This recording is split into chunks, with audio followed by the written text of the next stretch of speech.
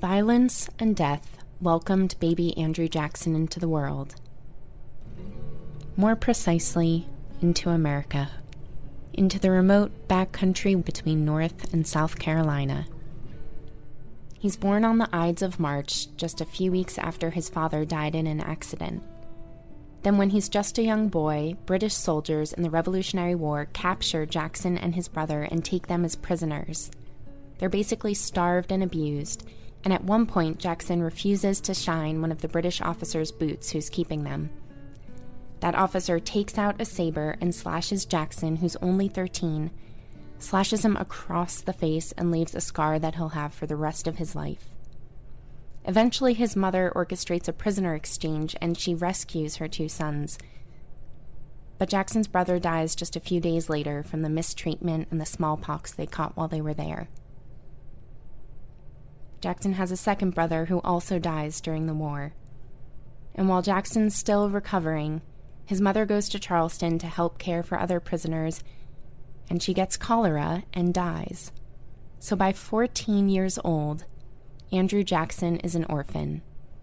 War and death have taken every single person in his family, and for the rest of his life, he fights back.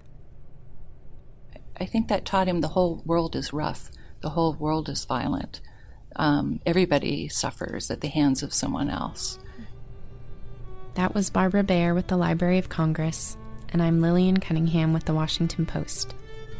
This is the 7th episode of Presidential.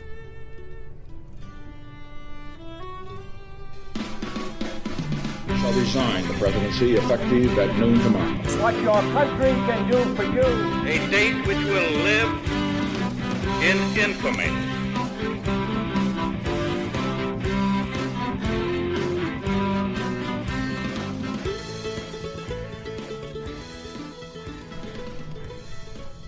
This episode is about violence. It's about the violence and sadness of Andrew Jackson's personal life. It's about the violence of his military campaigns and his policies as president against Native Americans. And it's about the metaphorical violence and conflict that make up a dynamic democracy. Let's not start at the beginning, though. We'll start about 200 years later, right now, in this current moment. Andrew Jackson's name is all over the American South today. Jackson, Mississippi, Jackson, Alabama, Jacksonville, Florida. His face is controversially on the $20 bill. There are 2 main associations that tend to come up with him today. One is the Indian removal and the Trail of Tears. Jackson was largely responsible for clearing Native Americans off their lands in the Deep South so that that land could go to white men. The other association with Jackson today is with the rise of the modern presidency and the idea of majority rules democracy. His election came about when more people were gaining the right to vote, more white men were gaining the right to vote, and Jackson was seen in many ways as the first self-made, common American to be elected by the power of the people. So to work our way back in time now, and begin to understand the role that Jackson played in shaping the America we have today, I spoke with Steve Inskeep. He's the co-host of NPR's Morning Edition and the author of Jackson Land. Jackson comes to us with a number of different images as this gigantic American hero from the past generations. In more recent generations, he's seen as this awful, awful racist human being. And neither of those images is entirely wrong.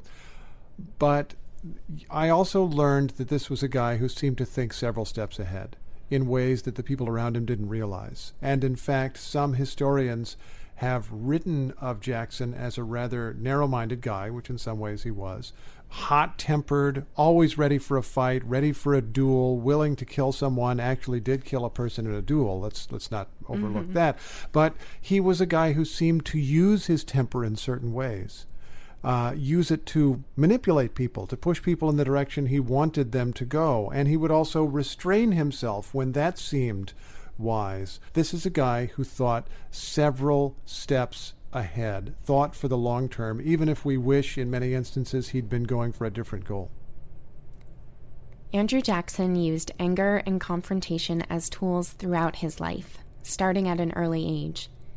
He would regularly challenge people to fights. Some estimates even say he was in close to 100 duels. And he would use these partly to move up and cement his place in the social structure. As Steve alluded to, in one of these duels, he killed lawyer Charles Dickinson, but not before Dickinson puts a bullet into Jackson so close to his heart that Jackson can never have it removed.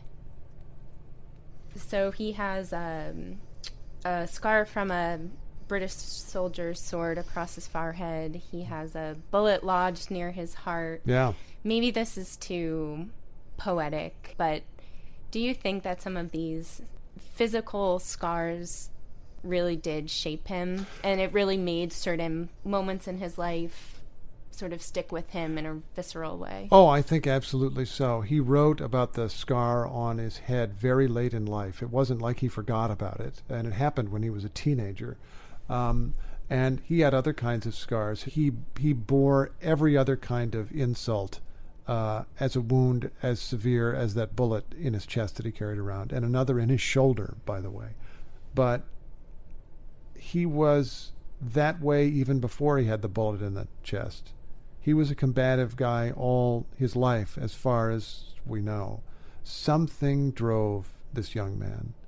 And we can try to psychoanalyze him at a great distance and say maybe it was the loss of his father. I don't know. Maybe it was the loss of his mother. Maybe it was the culture, the siblings. Yeah, and maybe it was the culture in which he was raised. He was on some version of the frontier all his life, even though he started in the Carolinas. It wasn't very far west, but it was a frontier nation in effect in the 1700s, and he was accustomed to fight. He believed that when he started fighting, he always had to win, and he very nearly always did. And when he couldn't, he was smart enough to avoid just that exact fight. And there was something pushing him forward that I am reluctant to set down to a single cause. Maybe all the circumstances of his life could have been different, and he would have still been that same driving, determined personality. I don't know where that comes from. Here's the condensed version of his life after he's orphaned. A couple years after the death of his family, Jackson decides to study law, and by the time he's about 21, he moves to Nashville to practice it. He eventually serves in a series of political positions. He is a state representative, he's a judge, but the way he really makes his name is as a fighter when he becomes the Major General of Tennessee's state militia. Most notably, he wins a series of battles against the Creeks, a Native American people in the South. He also wins the Battle of New Orleans against the British. That makes him a national hero because it's this huge, decisive underdog victory for America. It shocks everyone, and it essentially ends the War of 1812, securing the United States' full independence from the British. We heard about that in the Madison episode, if you listened to that one. In the meantime, Jackson has fallen in love with a woman named Rachel in Nashville. This brings a little bit of levity to Jackson's life and to this portion of the episode. Say I don't know Andrew Jackson at all, and I'm set up on a blind date with him. How would you describe what I'm about to encounter? Well, I think that if Andrew Jackson likes you and is interested in you, you'll have a great time. And he would be gentlemanly and courtly and look after you and look after your honor and everything else, because he was that kind of guy to his friends and to those that he admired. There is actually a great romantic story involving Andrew Jackson. He met this young woman, Rachel, and eventually came to marry her, even though she had not completed her divorce from an abusive husband. And you can look at that lots of different ways. He was criticized and mocked at the time for being making her a bigamist or whatever. You can certainly see he wasn't that interested in following the rules exactly, but also he fell in love with this woman and was willing to put up with decades and decades of crap to have her, and he didn't care. Or he did care. He got violently angry, but he wasn't going to turn against her. And so if it was a blind date, you'd be just fine. Now, if he was thinking that you were in some way in his way, it might be real trouble. Might die. You might die. You might die, or you might be threatened sternly, and basically threatened with death. And be aware that you were facing someone who would be willing to go to that extreme because he had before. Jon Meacham is the author of American Lion, Andrew Jackson in the White House. It won the 2009 Pulitzer Prize for biography. I asked him to describe Jackson for me and to tell me a bit about the characterizations we have today that seem accurate and inaccurate about Jackson. He was about 6'2" and weighed about 140 pounds. He was very thin.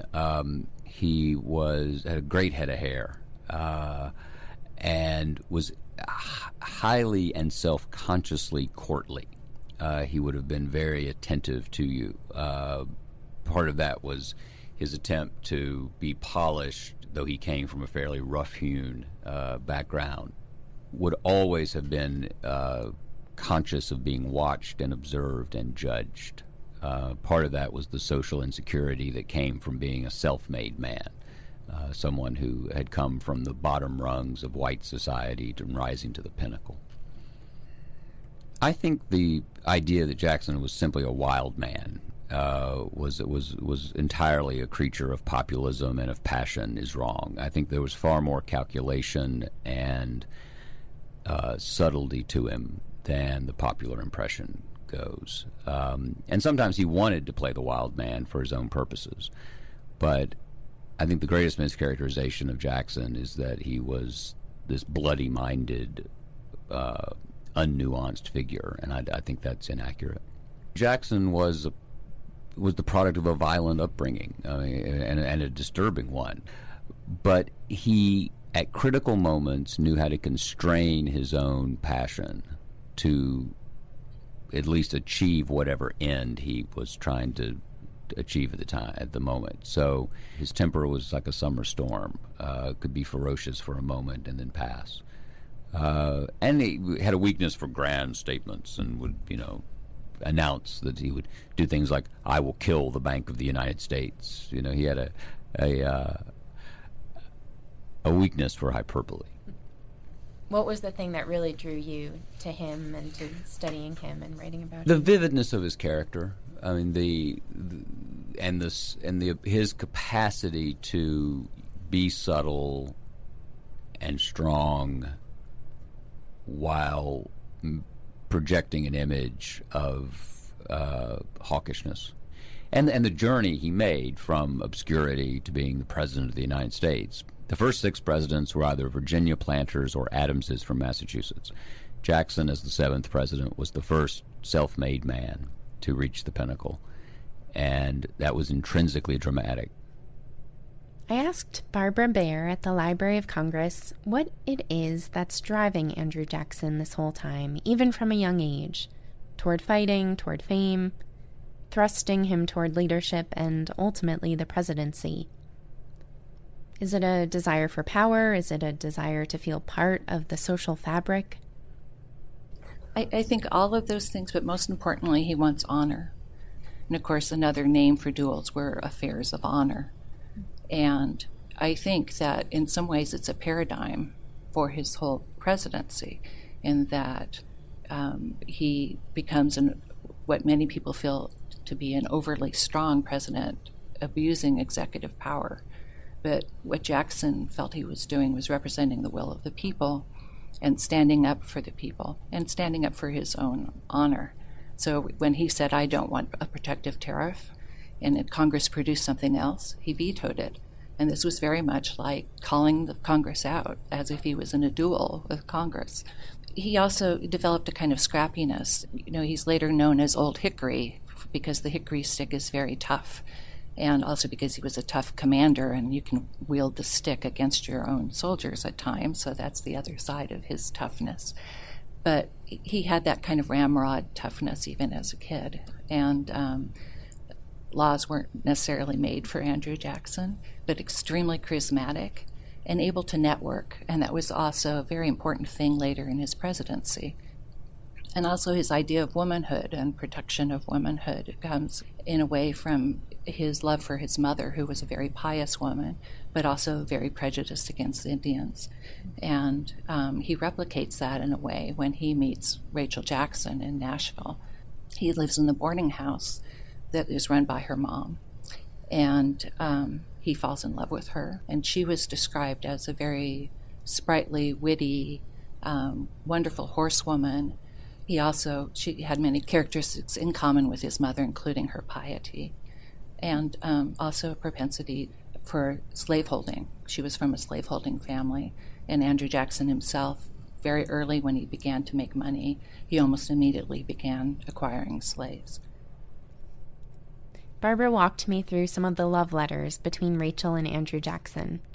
Many of them are this arresting mix of Jackson's dispatches from the field about how many people he's killed, and then loving, romantic words to her. Here's one letter from Rachel to him, which gives a sense of their care for each other. She was often described as illiterate. She wasn't illiterate, but she didn't spell as well as everyone might. But she was very articulate, and this is a letter from her heart. The salutations of her letters to Andrew are often "my dearest life" or "my dear husband." Mm-hmm. Andrew Jackson's letters to Rachel usually started "my love, my dearest heart, my dear wife." There's no question they had a passionate and loving marriage. So she's writing to him from the Hermitage. She's at home while he's at war. February 10, 1814. My dearest life, I received your letter by express. Never shall I forget it. I have not slept one night since. And I'm going to be skipping through the parts of the letter. My dear, pray, let me conjure you by every tie of love, of friendship, to let me see you before you go again. I have borne it until now. It has thrown me into fevers. I am very unwell. My thoughts is never diverted from that dreadful scene. Oh, how dreadful to me. The mercy and goodness of heaven to me. You are spared perils and dangers, so many troubles. My prayers is unceasing. How long, O Lord, will I remain so unhappy? No rest, no ease. I cannot sleep. All can come home but you. I never wanted to see you so much in my life. Let me know, and I will fly on wings of the purest affection. My prayers, my tears, is for your safety day and night. Our dear little son is well. He says many things to sweet Papa. And then she signs off, from your dearest friend and faithful wife until death, Rachel Jackson. Mm-hmm. So it's a moving letter about the separation and, her anxiety for him. And little does she know that this is just the beginning of his long life of public service. Mm-hmm. And this is a theme for many wives of presidents. They don't necessarily want their husbands to be as ambitious as they are, but Jackson did have political ambition, and he would serve in Congress, and he would run for president. And Rachel just did her best to go along with that. So how exactly does Jackson get to the presidency? If you listened to last week's John Quincy Adams episode, you'll remember that Jackson got the most votes in the election in 1824. But since he didn't quite have enough for a majority, the decision went to the House of Representatives, and they chose John Quincy Adams instead. So Jackson comes back fighting 4 years later, and one of his rallying cries is that the government is controlled by special privilege, by a small handful of elites, and that it's time for true majority rule. His campaign in 1828 in many ways transforms American politics to this day. You were asking what kind of fueled Jackson, and anger was one of the things, and vengeance were common themes. And he was, of course, enraged, as were his supporters, that even though he had done better than Adams, he was not the president. And this is really when he started to organize very strongly a grassroots campaign for the next presidential election, in which he was successful, and he won in a landslide. During that 1828 campaign, it was especially a very dirty campaign. We sometimes think now that this is all new, the name calling, the kind of cruel things that candidates say about one another, but it goes way back. In 1828, John Quincy Adams was attacked by the Jacksonians as being elitist and educated and effete and a Washington insider. And Andrew Jackson was the hero of New Orleans, who had liberated the United States firmly and forever from the British, kind of follow-up to George Washington. And I think that in terms of presidential leadership, we can compare Jackson and Washington.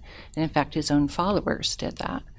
They're both physically imposing, tall, handsome, charismatic men who filled the rooms that they were in. They could be very elegant when they needed to be.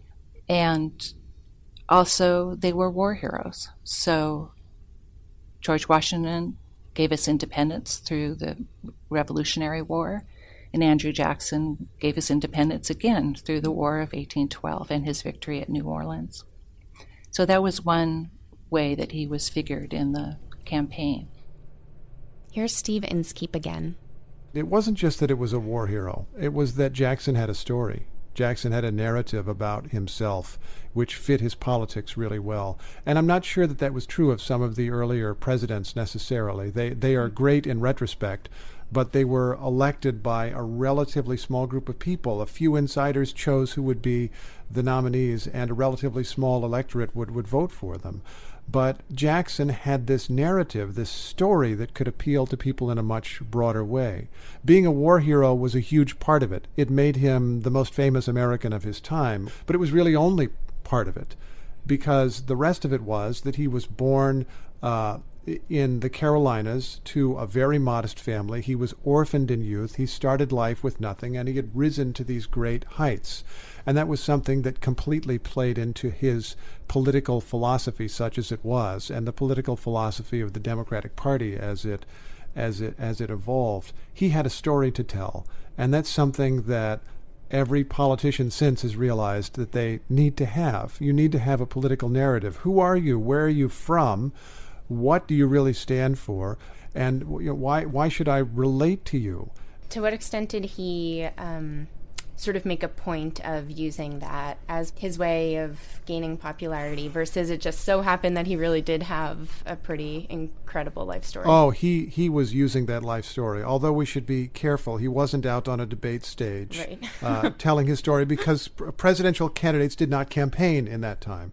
In fact, Jackson went farther than presidential candidates before him, simply because as an incumbent, when seeking re-election, he went out and gave some speeches and so forth. They weren't officially campaign events, but he happened to be out on the road in swing states. After the War of 1812, one of his military aides began and another finished biography of Andrew Jackson, which dealt with his early life and dealt frankly with his military story, and dealt even with the occasions in which Jackson was brutal, having his own soldiers executed, for example, for disobedience. I was about to say he talks about it in the book. His aides write about this in the book, but it's essentially an authorized biography is what it is. And it gets put out there, and it massively accelerates his already great fame. People retrospectively have called it the first campaign biography. Every candidate does one of these. I don't know that that's exactly right, but I'm sure that on some level he knew what he was doing, and it became something that served his ambition later on. And Jackson, even though he wasn't giving campaign speeches, was deeply engaged in messaging. He was a huge newspaper reader. He subscribed to as many as 17 newspapers at one time. And in fact, when he got into office, you've heard the phrase kitchen cabinet. Everybody in school learns a few sentences about Andrew Jackson, and one is that he had a kitchen cabinet of informal advisors. The informal advisors, several of them were newspapermen. And he would bring them in and get them a government job so that they would have a salary, and they would be helping to craft messages. He was thinking a lot about narrative.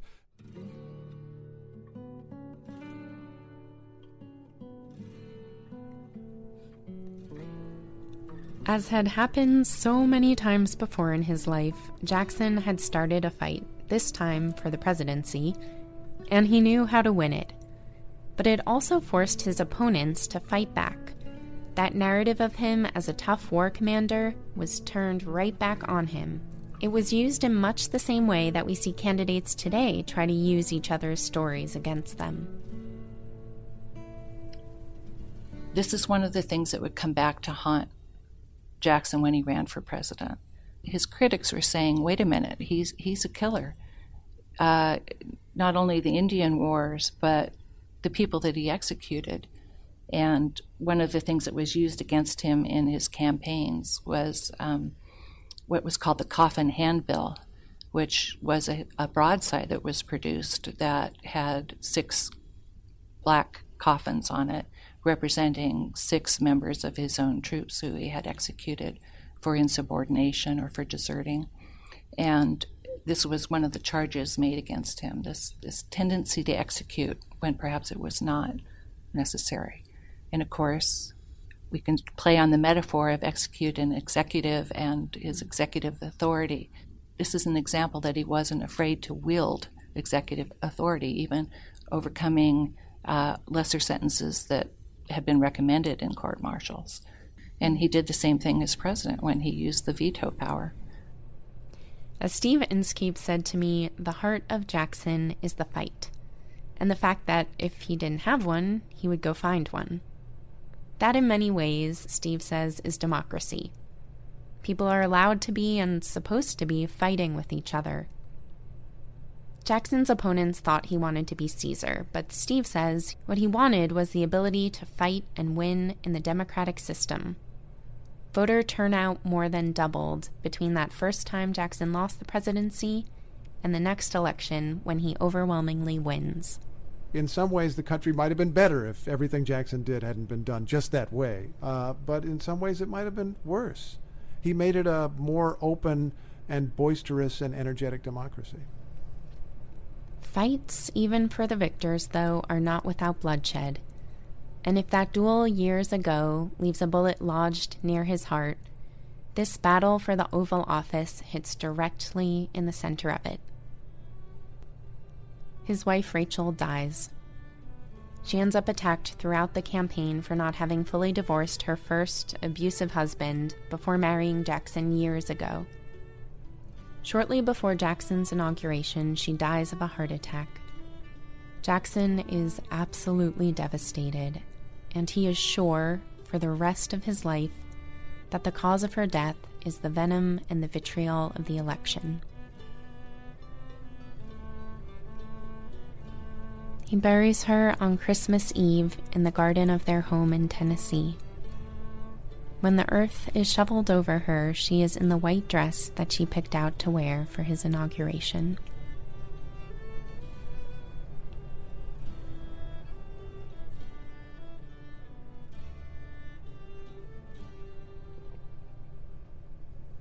I don't want to be overly Freudian about it, but I think in some ways, again, he was orphaned. Yeah, it was like his mother dying all over again. Now his wife, who was in some ways so much like his mother, has died, and his real partner in life. And of course, he was in deep mourning. So when he goes through his inauguration, he is a very recent widower, and he is wearing black, and he's wearing a top hat that has a black mourning band on it. He gets a very short inaugural address, and it's greatly in contrast to all the mob excitement over his election, and it really was unprecedented, the number of people who traveled to Washington to celebrate that somebody that represented them, just common people, not highly educated people, not people that had a lot of privilege or opportunity, but everyday people. They came in droves here to Washington. There was a big parade, and they mobbed the White House. They basically have a huge party. The White House ends up full of people drinking, dragging barrels of alcohol out onto the lawn. There's rumor that a grand piano is thrown out a second-story window of the White House. Basically, for a short while, the people took over the White House, and it was symbolic, and it was a real party. But he, of course, was removed from all this because of the sorrow that he was experiencing. Yet in the 2 terms he serves as president, he's still just as much of a fighter. He's guided perhaps by the same formula that made him refuse to shine that British officer's boots as a boy, that made him challenge people to duels, that made him execute insubordinates within his own militia, that made him obliterate opponents in battle. It's a formula that says the only hope for stopping chaos and unending tragedy is not through seeking peace, and it's not through compromise, and it's not through acquiescence. It's through a strategic and definitive show of force. This type of strong executive style was new for the Oval Office. But though firm, his presidential orders and objectives were also at times contradictory. He was for limited government and states' rights, but when South Carolina did not want to comply with a federal law and said it should have the right not to, Jackson fiercely defended the Union and was ready to send troops to South Carolina to enforce their compliance. He said he wanted common man presidents, not monarchs, and yet he vetoed more legislation and wielded more executive power than any of his predecessors. All the contradictory things you just said are all simultaneously true. One of the other biographers of Jackson has a very simple phrase to describe Jackson's political philosophy. He did what he liked. He was a guy who passionately believed in limited government. We've had this whole debate throughout the history of the United States over the size and scale and power of the federal government. He was a limited government guy. He was a Jeffersonian limited government guy. But within that, he wanted to do what he wanted to do. He wanted to balance the federal government and cut government spending, but he wanted money to be spent where he wanted it to be spent. He, believed in good and efficient government, but was perfectly happy to fire a lot of established civil servants and bring in new people. He would say that was on behalf of the common people. Everybody should have a turn at a government job. But of course, in reality, that became the patronage system. They happened to be political supporters of Andrew Jackson who got these jobs. He was deeply skeptical of federal road building programs. But if the road was being built in an area that was run by his political supporters, he would be more sympathetic to the road. He was, I guess you'd say, flexible is the kindest thing you could say about that. He didn't worry terribly about consistency. What he did worry about was his own authority. That was really important to him. He did not want his authority to be challenged. He didn't want anyone to get away with challenging his authority, and he would stop it at nothing. He got in a battle over the Bank of the United States, the central bank of his time, and it became more and more intense, this fight. It became dangerous to the economy. Plenty of people were harmed, and he did not back down. And finally a moment came when he decided he was going to withdraw the United States-owned deposits from the United States-owned bank and put them somewhere else. And his Treasury Secretary wouldn't do this because it wasn't legal and resigned, and Jackson did it anyway. So he wasn't really worried about the law that much. What was important to him was that his authority be sustained. And sometimes that was a great trait. Sometimes it was an appalling trait because people would say, you are destroying thousands of lives by pushing Native Americans off of their lands in the eastern United States, and you are also, by the way, violating the law and the findings of the Supreme Court. And he would ignore that and push ahead. It could be an awful, awful trait, but I think it is something ultimately that is essential in a leader, and especially a democratic leader, because you can't give one fiat, give one order, and make everything go your way. You have to push ahead over time to get in the direction that you want to go, and that was something that he had an ability to do. He believed that what he wanted was what the people wanted. So if you'd asked him, he would say that he was fighting on behalf of the people. And his definition of the people's desires was whatever Andrew Jackson wanted. I think that's how he managed that contradiction. But there's another question here, too, which is, who does he think all these people he represents are? We often think of Andrew Jackson as the man of the people, and that is, of course, that's what the Jacksonian era is ushering in a new political climate, which was really class-based, which was really about expanding the white male voter population to include the popular vote, include working men, include people in trades and artisans, and especially white wage workers and people who wanted to settle on farms. So really he's the champion of the white working class, while at the same time he is the representative of the Southern plantation slave-owning gentry. So there's a lot of contradiction there, even on the matter of class. But he wasn't representing enslaved people. He was actually killing and removing Native Americans. He certainly didn't represent the rights of women. So it's a question of, when we think of this popular vote and this popular following, what people was he talking about?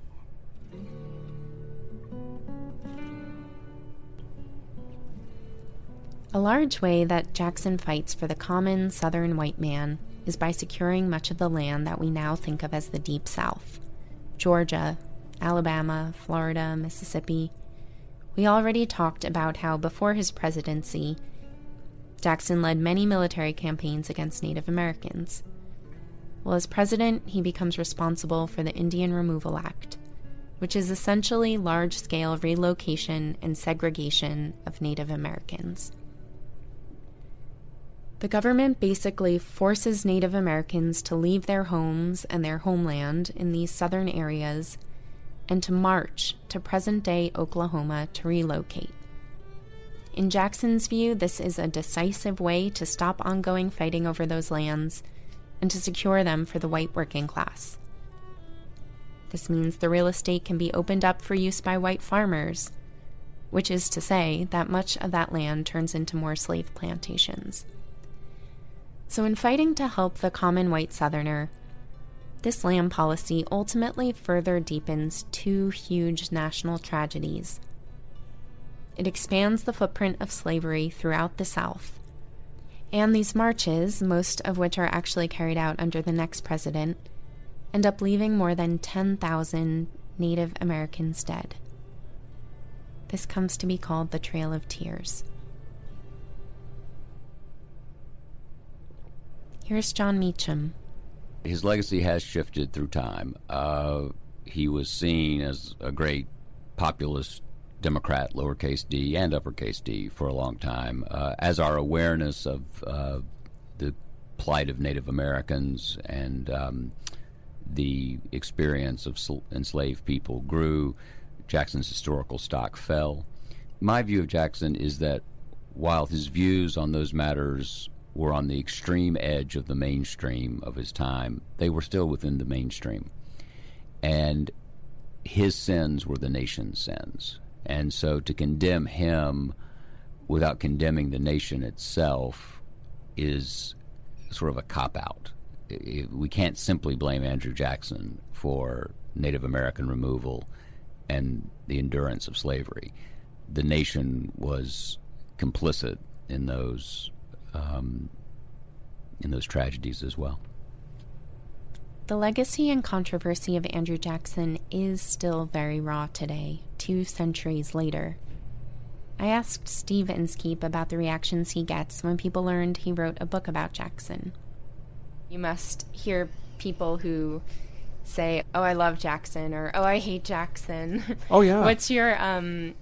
What's your reaction to those sort of responses that I think even today we can get people with such very different sort of reads on him? I discovered that all the way through writing the book. Anybody I mentioned this project to would say, "Oh, my aunt was Cherokee," or my son is named Andrew Jackson, so-and-so. And I mean, I've run into that, all the entire gamut. And some people have been quite upset, like, why are you beating up on that poor Andrew Jackson?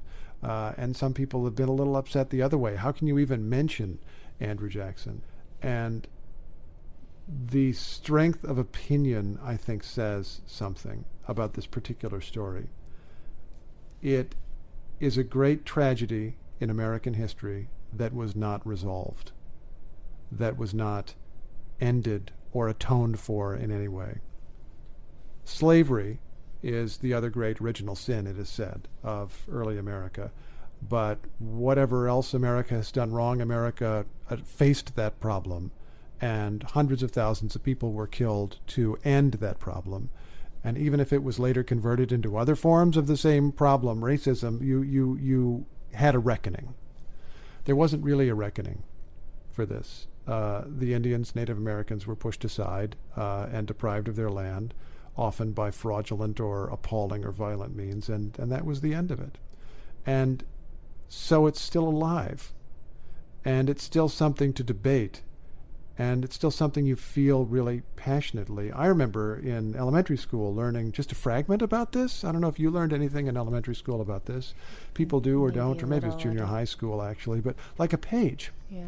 There's like a page in a history book, like one of those little sidebars. And yet I remember little details from that. There's description of Indians who had become like white people living in white people's houses, and soldiers showed up at their door and made them leave. And as a little kid, you remember that because it seems so very, very wrong. And I think this is a story that we still feel and that we still ought to feel because it wasn't fixed then. And probably there's no way to fix it now, but we ought to remember it and know that it's part of our legacy. What do you think is one of either the biggest lessons or biggest questions that a study of Jackson begs us to ask? What I realized in looking at Jackson's era was that America then was facing one of the same huge questions that it faces now.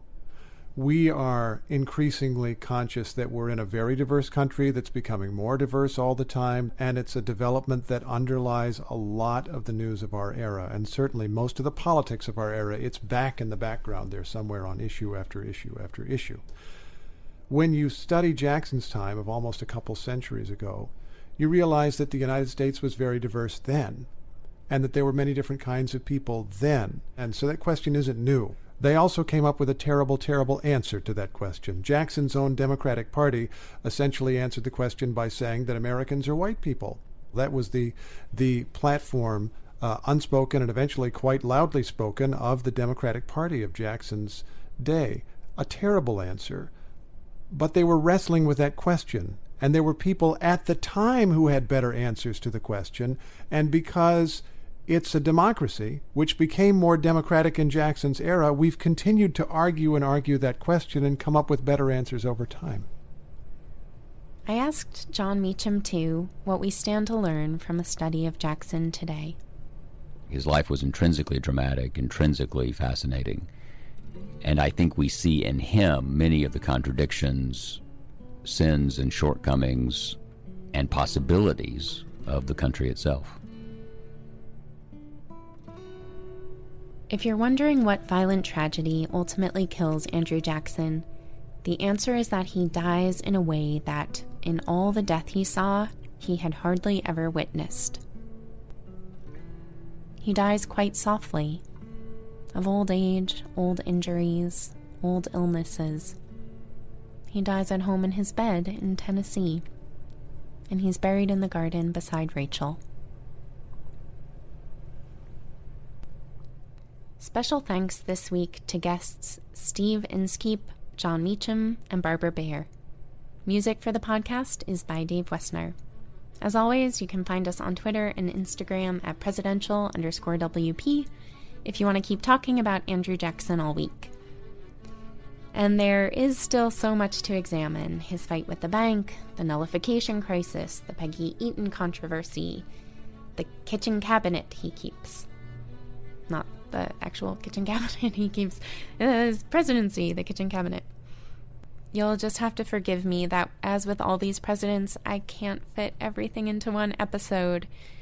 But we have now witnessed the ushering in of Jacksonian democracy, which means that several of the coming presidents pick up and carry forth his philosophies. So in a way, we will keep talking about the legacy of Andrew Jackson for a while yet. Next week, we look at the man who follows him, Martin Van Buren. He's known as the Little Magician. We'll find out why.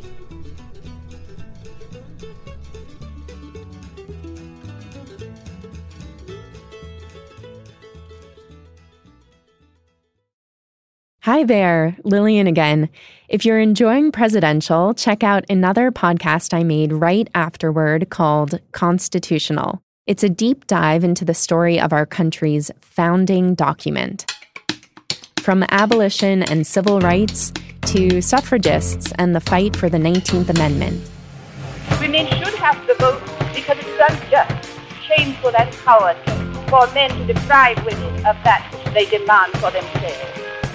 It explores the revolutionary figures who advanced our understanding of free speech, religious freedom, the right to bear arms, immigration, Native American rights. For the first time in the 103-year history of the United States, a federal judge had declared that an Indian, from that point forward, would have to be regarded as a person. And it takes you back in time to the original battle of ideas at the Constitutional Convention. There was nothing dry or dusty about it. This is the most radical body of democratic deliberation ever assembled. These struggles, from 1787 all the way up to today, constitute the story of America. You can listen to the Constitutional podcast at washingtonpost.com/constitutional, or you can find it on whatever your favorite podcast platform is.